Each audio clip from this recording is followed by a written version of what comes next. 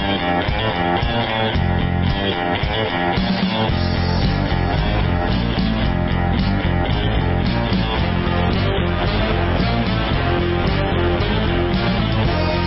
good morning, America. This is Gun Owners News Hour.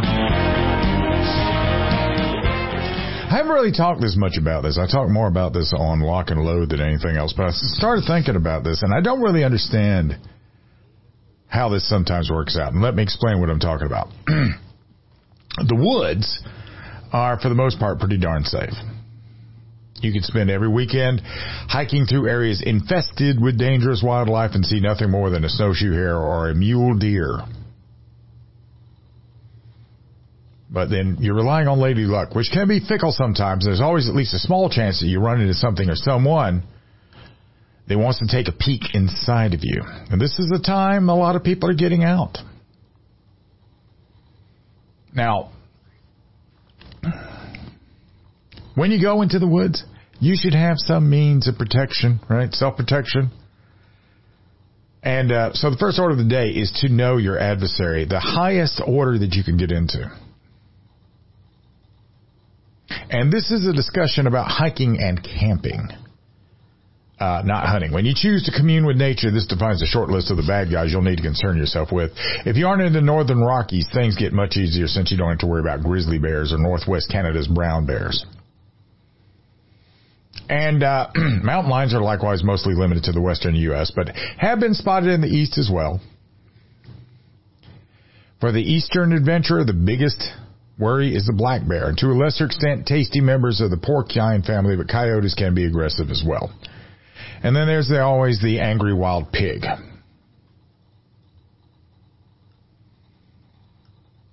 No matter where you roam, though, the two-legged predator, he's out there too, and they have been known to present problems as well. Now, black bears are the wimps of the woods, usually. If a black bear attacks you, it's to eat you. It is predatory. Most black bear encounters end with the bear showing, feet don't fail me now.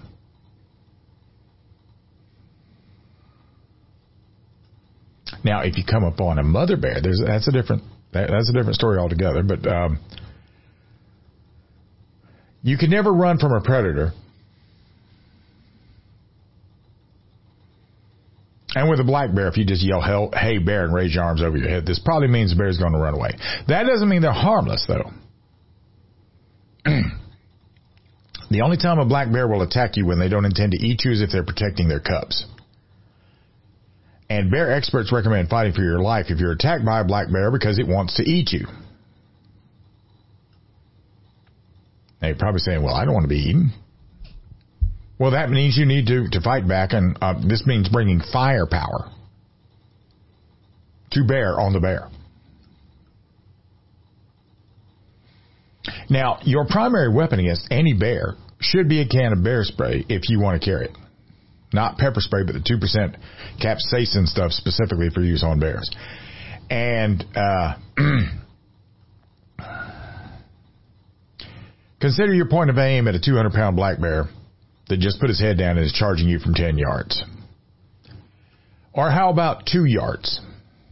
How's your aim under duress? Will your round be strong enough to penetrate its skull? Can you find a heart shot, and will the bear drop before it takes some good-sized chunks out of you? All in a couple of seconds. Now, with bear spray, you can put a big orange cloud of pain between you and the bear. And listen to what I'm about to say now.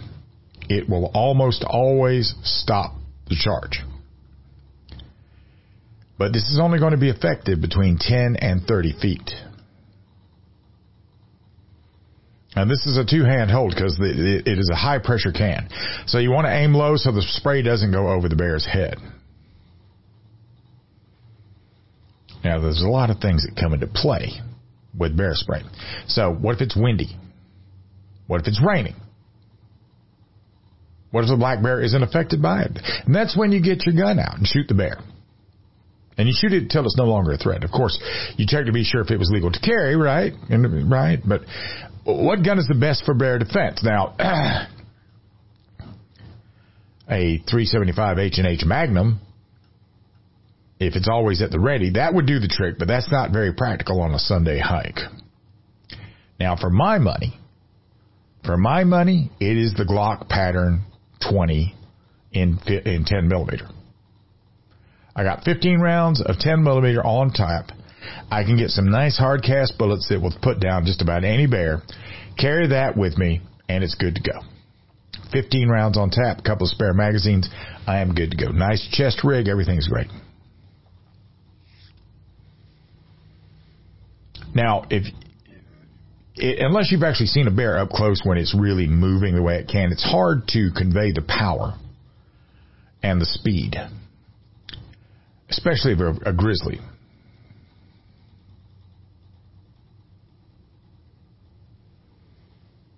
You'll see some people in Yellowstone, they'll come up on a grizzly, and the bear will he'll be there watching, right? He'll see you in the car, and then they'll walk towards you while you're in the car.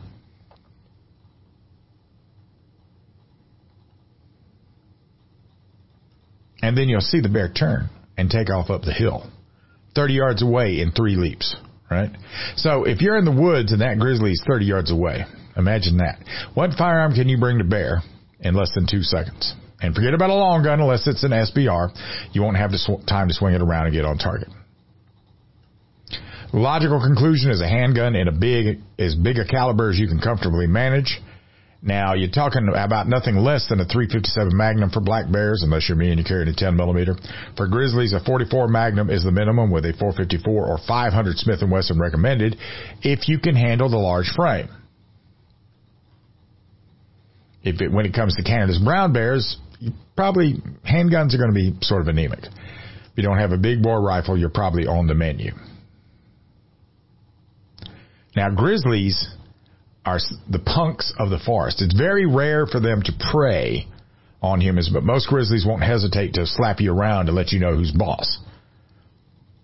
And you can see this in their tactics. They will bluff charge and knock you down, frequently taking a bite. If you're no longer a threat, the bear will usually leave. If you act like a scared little animal, it will return and eat you. Now, if you have a very low line of sight, get the spray out. And if you have to shoot, put as many large bullets as you can in the area above the lowered skull and below the big muscular hump. If the bear is on you, shoot inside the mouth, in the eye, or in the chest, under the neck. If that's your only strategy left, at least try not to be under the bear when it dies. Now, for ammunition, you're going to have to pick something that's going to, it's going to be hardball. It's not going to be expanding because you're going to have to punch through 8 to 12 inches of skin, muscle, and fat in order to hit a vital. Now, that's everybody's scary nightmare animal. What about the rest? Wolves, mountain lions, rabid, badgers. Anything not a bear gets treated like a human, which for me means 20 plus rounds of 10 millimeter. That's why I take 10 millimeter. It works with everything. So, if you're going to go in the woods, get some bear spray. 3-tier. Bear spray, right? Your favorite pistol, open carried in a retention holster, is the way to go. For me, in the woods, it's the 10 millimeter. So that's always my favorite my favorite pistol. And the final line of defense, if you want to carry it, would be a big bore revolver. Like, I don't know, that maybe the Ruger Alaskan and whatever caliber they make those in. Those are almost anti-aircraft guns. So, just my thought about when you go in the woods. Because a lot of people are hiking right now, and a lot of people go out there with nothing. They're like, well, I'm not here to hunt, and I'm not here for this, and I'm not here for that. Well, you are here to recreate, and that doesn't mean that you get attacked and eaten by an animal. Or just attacked and killed by an animal. Or just attacked and maimed by an animal, does it? I didn't think so. I mean, if you're going to, you own guns, take them out there because you're going to be in the middle of a threat. In a threat situation. We'll be right back. This is Gun Owners News Hour.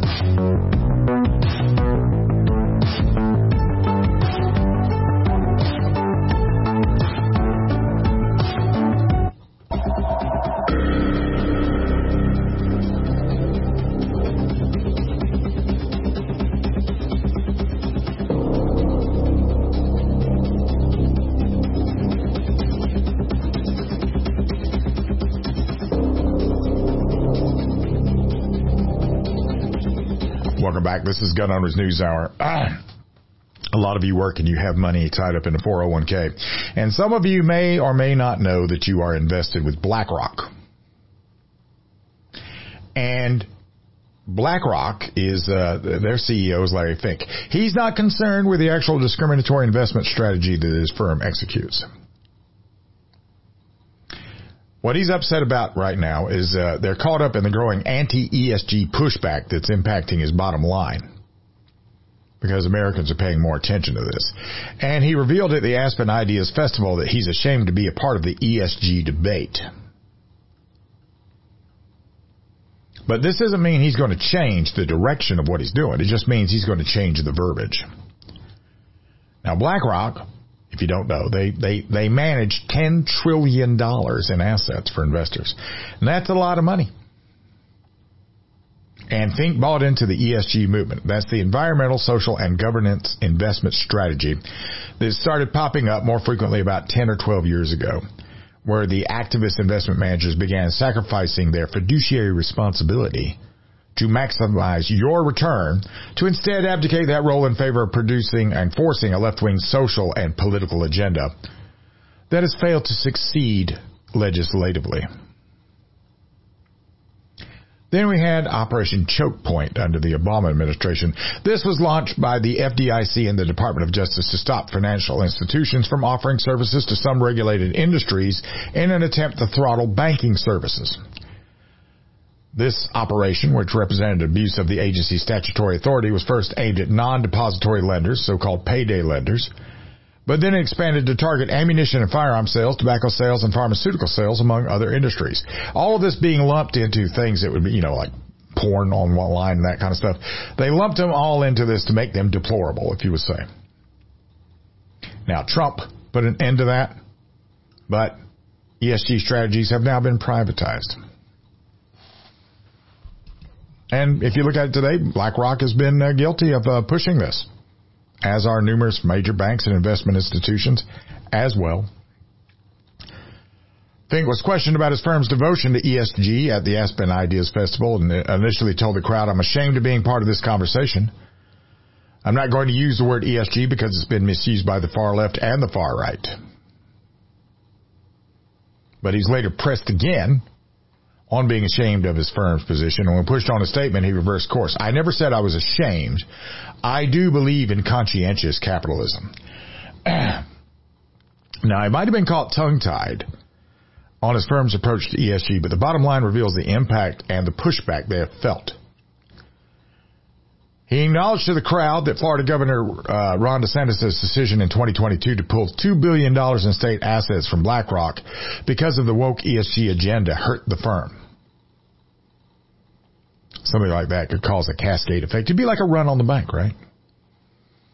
DeSantis wasn't alone in taking a strong stance against this flawed investment approach. Last October, Missouri Attorney General Scott Fitzpatrick divested $500 million in assets managed by BlackRock on behalf of the Missouri State Employees Retirement System. He criticized their blind commitment to ESG, noting that fiduciary duty must remain the top priority for investment managers, a duty some of them have abdicated in favor of forcing a left-wing social and political agenda. South Carolina's Treasurer, Curtis Loftus, said he would remove $200 million of state retirement funds from BlackRock control by December. Louisiana's Treasurer, John Schrader, told Financial Times that he would divest $794 million from BlackRock as well. Additionally, Utah and Arkansas committed to pull $100 and $125 million respectively. Utah's Treasurer Marlo Oaks said, "We need to ensure that the money is not being used to drive a separate agenda different from our obligation." The ESG pushback doesn't end there. In early August of last year, 19 state attorneys general sent a joint letter to Fink, voicing similar concerns that the company's ESG agenda hampers its ability to deliver a maximum return on investment for its shareholders.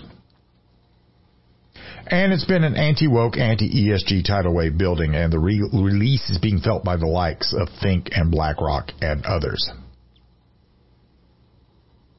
Now, the states haven't been alone in taking strong stands against discriminatory banking and lending practices against the firearm industry. In the House, they introduced the Firearm Industry Non-Discrimination Act to end the ability of corporate entities to profit from taxpayer-funded federal contracts while discriminating against a constitutionally protected industry at the same time. In the U.S. Senate, Senator Steve Daines has led the effort by introducing companion FIND Act legislation. Don't expect that to pass. Not under Biden, but it's a start. Other federal efforts have led to bills being introduced to bar credit card companies from creating a special merchant category code, or MCC, to track lawful firearm-related purchases at firearm retailers. And they have backed off that effort after NSSF-led efforts in the states and the federal level. Major banking and lending institutions are realizing they're on notice. And they should. Law-abiding Americans aren't going to tolerate covert discrimination and backdoor boardroom politics that restricts their constitutional rights, especially the Second Amendment. If they don't change course, the bottom line will still continue to take hits. And sooner or later, you'll see something erupt to take over that vacuum in the market. It won't exist very long. It won't exist very long. Fink is an interesting guy. He was at one of the World Economic Forum meetings where he was out there talking about forcing behavior. And that's ESG. Forcing behavior. So, I look at that and I see that for what it is. I see that for what it is. Getting out there and trying to turn an industry against other industries and not allow them to partake. We already see that with, for example, these legal marijuana dispensaries. I don't think they're allowed to deposit their money in a bank unless that's changed in the recent years. I don't think they're allowed to take payments with they go into a bank. I would hope that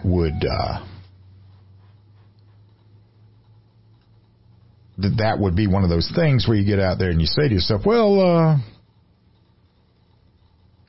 if it's illegal, why can't we put it in a bank? But see, there's no constitutional right to sell marijuana. So,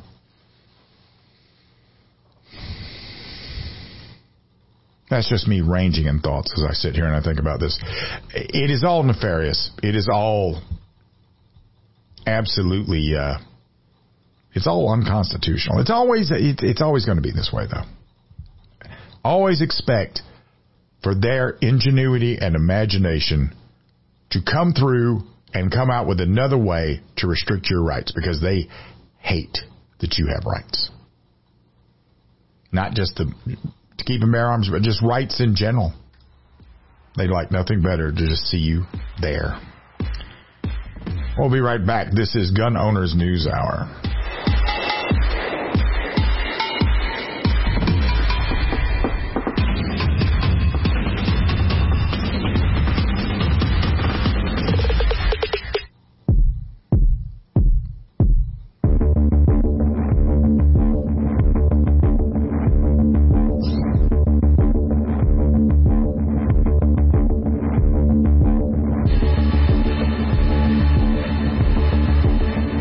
Back. This is Gun Owners News Hour, and going back to bears for whatever reason. I don't know why I arranged it this way, but I did. Dean Weingarten got out there and he discovered a plausible fourth failure of a defensive firing of a handgun against a bear that has been discovered. Now, handguns normally work. Okay? They normally work. The fourth incident was found, and the incident is discovered because they've been, AmmoLand's been doing a lot of FOIA requests, and it involves a polar bear and a human. And the incident occurred near Churchill, Canada, as part of two incidents from October 19th to October 26, 1986. Bear spray had recently become available. There are two separate incidents. The first involves bear spray, which marked the bear. The second involved cracker shells from a .44 caliber handgun, probably a .44 Magnum. From the FOIA, incident number 41.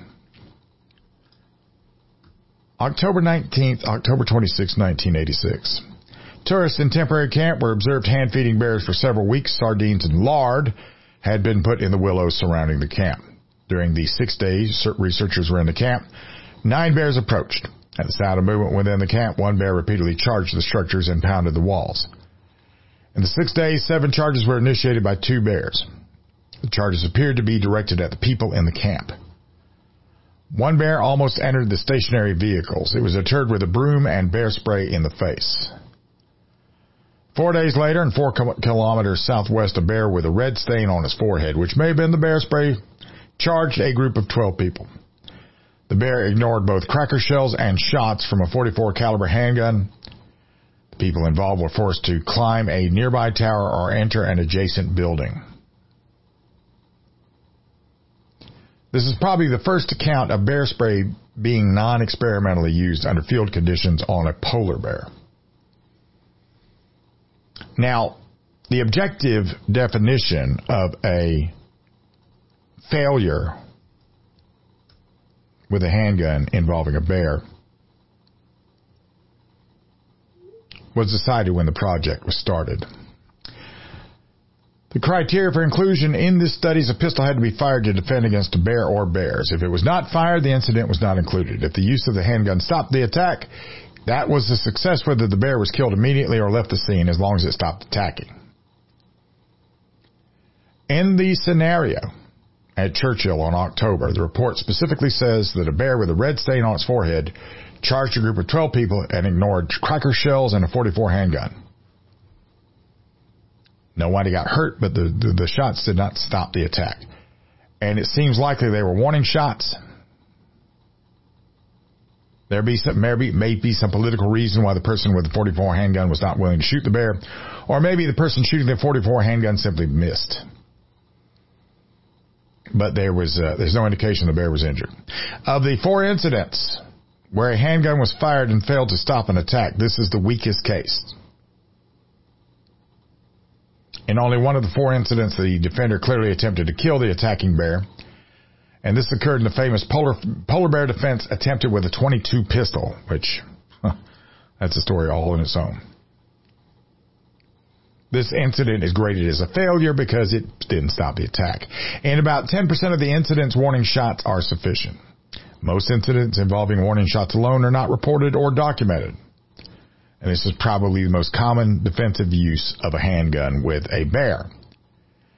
Now, you will understand that if a bear is killed, it cannot go on to attack another person. And repeated use of cracker shells or warning shots will eventually teach a bear about their lack of serious effect. And this will make the bear more dangerous. All 3 of the present species of North American bears, black, brown grizzly, and polar, have increasing populations. The small number of bears which would be killed if all aggressive bears were shot would not have a significant effect on bear populations. The number shot in defensive situations would be far less than the number required to be harvested to keep the bear populations at maintenance levels. That doesn't happen very often. It makes me think the guy wasn't shooting at the bear. 44 would have been enough, I think. On to other things. CBS. You have to look at CBS and say, well, they're not exactly a friend to the Second Amendment now, are they? And a recent story about gun violence in Chicago appears to keep up that trend when it's announced. The problem we heard and saw over and over again was guns. Now, when you hear this from one of these outlets, or when I hear this from one of these outlets, we roll our eyes at the Post and I don't really think anything about it because a mainstream media story blaming guns for violence. This only happens on days that end with a Y, right? In the midst of the standard fear-mongering about guns, CBS accidentally exposes a truth that they might not have intended to. Because they were manned on the street. They decided to get on the street. Asked about his .40 caliber gun. The guy says, off the streets, people sell them. When asked how he got it. Another man said, just like that. That's how easy it is. Porter asked, it's worth it for you to keep these guns? The guy replies, we're felons. You know what I'm saying? Ain't nobody going to give us no jobs. The cops don't give a blank about us. But here you have admitted felons admitting that they have no problem getting guns.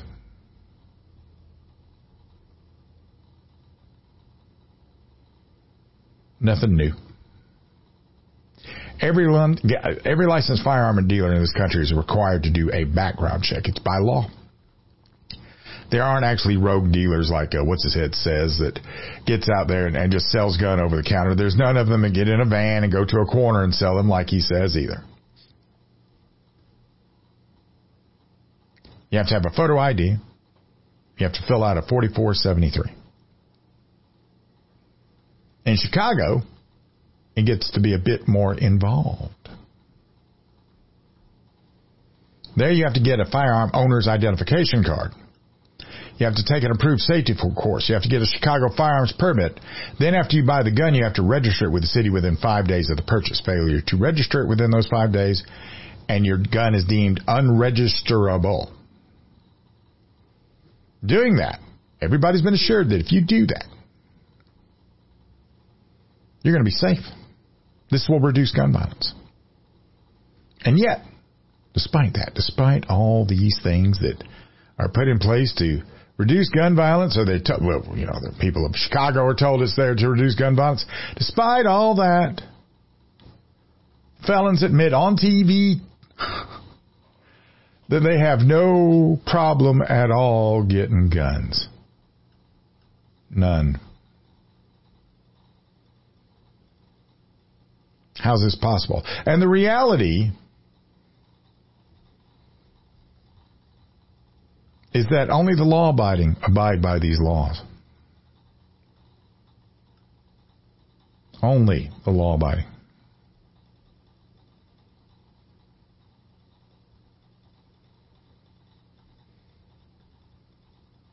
So, excuse me. All these steps required to legally purchase a firearm in the city of Chicago appears to do very little to dissuade any violent criminal, like a felon would be. And if you require all the steps, you're forced to pay an additional $260 over and above the cost of the gun. And that's more than some people pay for their low-budget gun in the first place. All in an attempt to stop criminals from getting guns. Now, for all of their pontification about firearms being a public safety hazard, they still haven't figured out how to convince the average gangbanger to stop breaking gun laws. And if they ever do, maybe they can then turn those newfound skills into convincing killers not to kill, rather than disarming me and you.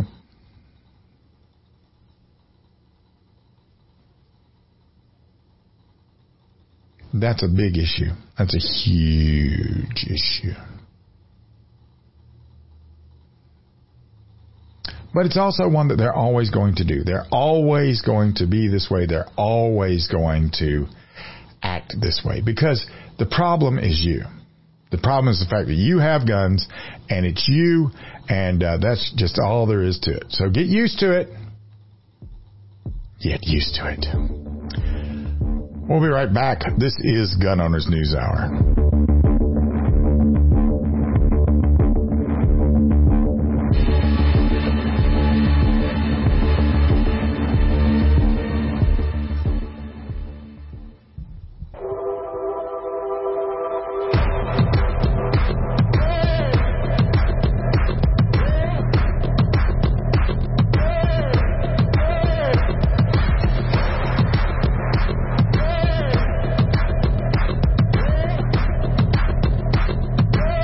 One more time. This is Gun Owners News Hour. I want to ask you a question. How many of you have actually bothered to read the Constitution? Or, you know what, just to make it easier, a quick read of the Bill of Rights. 462 words, that's all it is. Take a minute and read those.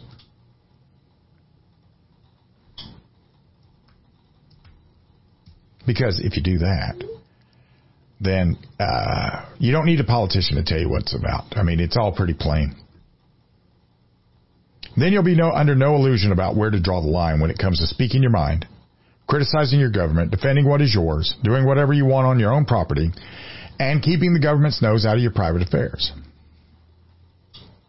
Because we live in an age now of over-criminalization, where the average citizen unknowingly commits 3 crimes a day.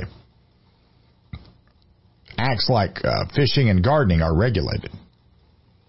Government officials are constantly telling us what not to do. And it was not always this way. It used to be that we, the people, were giving the orders, telling the government what it could and could not do.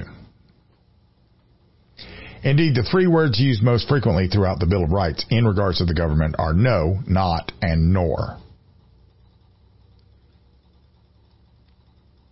So, if you compare the following list of don'ts the government is prohibited from doing with the growing list of abuses to which we the people are subjected on a daily basis, well, you'll find that we have reached a state of crisis where the government is routinely breaking the law and violating its contractual obligation.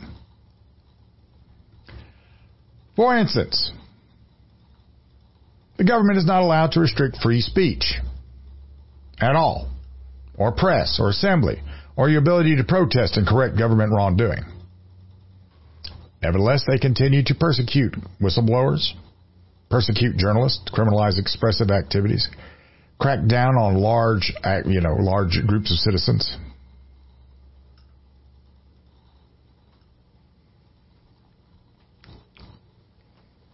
The government may not infringe on a citizen's right to defend itself.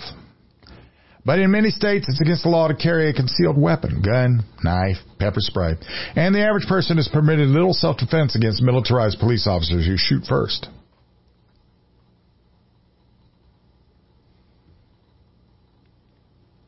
The government may not enter or occupy a citizen's house without his consent. And nevertheless, government soldiers, and that being militarized police, carry out more than 80,000 no-knock raids on private homes every year while maiming children, killing dogs, and shooting citizens. The government may not carry out unreasonable searches and seizures on the citizenry or their possessions, nor can government officials issue warrants without some evidence of wrongdoing. And unfortunately, what is unreasonable to the average American is completely reasonable to a government agent for whom the ends justify the means. And in such a climate, we have no protection against roadside strip searches and blood draws and DNA collection and SWAT team raids and surveillance or any other privacy-stripping indignity to which the government chooses to subject us. The government is not to deprive anyone of life, liberty, or property without due process. And nevertheless, the government continues to incarcerate tens of thousands of Americans whose greatest crime is being poor and not white. Same goes for those who are put to death, some erroneously, by a system weighted in favor of class and wealth. The government may not take private property for public use without just compensation. But under the guise of the greater public interest, they often hide behind eminent domain laws in order to allow mega corporations to tear down homes occupied by less prosperous citizens in order to build high-priced resorts and shopping malls. Government agents may not force a citizen to testify against himself, yet what is the government's extensive surveillance network that spies on all of our communications but a thinly veiled attempt of using our own words against us? The government is not permitted to claim any powers that are not expressly granted to them by the Constitution. This prohibition has become downright laughable as the government continues to claim for itself every authority that serves to swell its coffers, cement its dominion, and expand that reach. And despite what some special interest groups have suggested to the contrary, the problems we're experiencing today did not arise because the Constitution has outlived its usefulness or become irrelevant. And they're not going to be solved by a convention of states or a ratification of the Constitution. This is a deeper problem. This goes back to the point to where we, the people, were overthrown as the center of the government. And as a result, our supremacy has been undone. Our authority has been undermined, and our experiment in democratic self-government has been left in ruins. We are no longer the rulers of this land. We have long since been deposed and dethroned, replaced by corporate figureheads with no regard for our sovereignty, No thought for our happiness and no respect for our rights. So, in other words, without our say-so and lacking any mandate, the point of view of the Constitution has been shifted from we the people to we the government. Our taxpayer-funded employees, our appointed servants, have stopped looking upon us as their superiors and started viewing us as their inferiors. And we've gotten so used to being dictated to by government agents and bureaucrats and militarized police that we've forgotten that we're supposed to be the ones calling the shots and determining what is just reasonable and necessary. But then again, we're not the only ones guilty of forgetting the government was established to serve us as well as to obey us. Every branch of government, from the executive to the judicial and legislative, seems to be suffering the same form of amnesia. Certainly when government programs are interpreted from the government's point of view, there's little the government cannot do in its quest for power and control. And we've been so brainwashed and indoctrinated into believing that,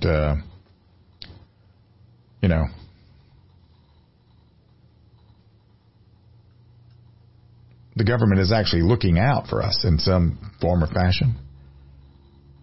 When in fact the only compelling, interest-driving government programs is to maintain power and control by taking away our money and control. And this is vital truth, that the government exists for our benefit and operates at our behest. That seems to have been lost in the translation. Over 2 centuries dominated by government expansion, endless wars, and centralized federal power. Have you ever wondered why the Constitution begins with those 3 words, we the people? It is intended to be a powerful reminder that everything flows from the citizenry, and we the people are the center of the government and the source of its power. And the we is crucial because it reminds us that there is power and safety in numbers if we stand united. That's the big thing. If we stand united, we can accomplish nothing alone.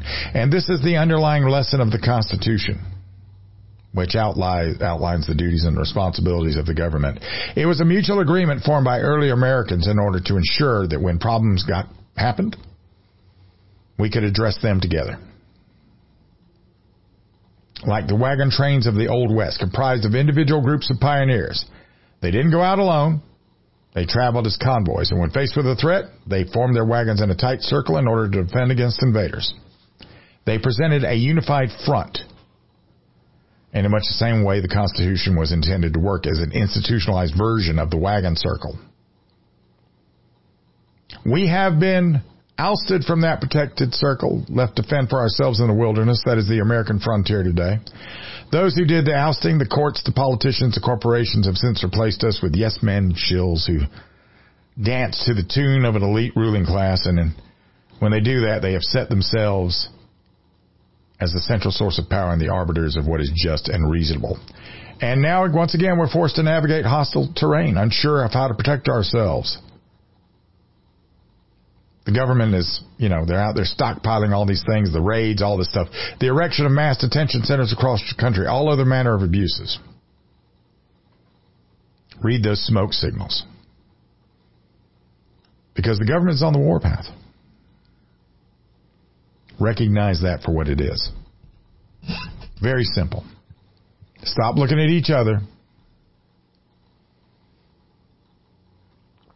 Stop looking at each other. Look at the government. When that happens, they lose. That's why ID politics is so popular. That way, if we're at each other's throats, if we're divided,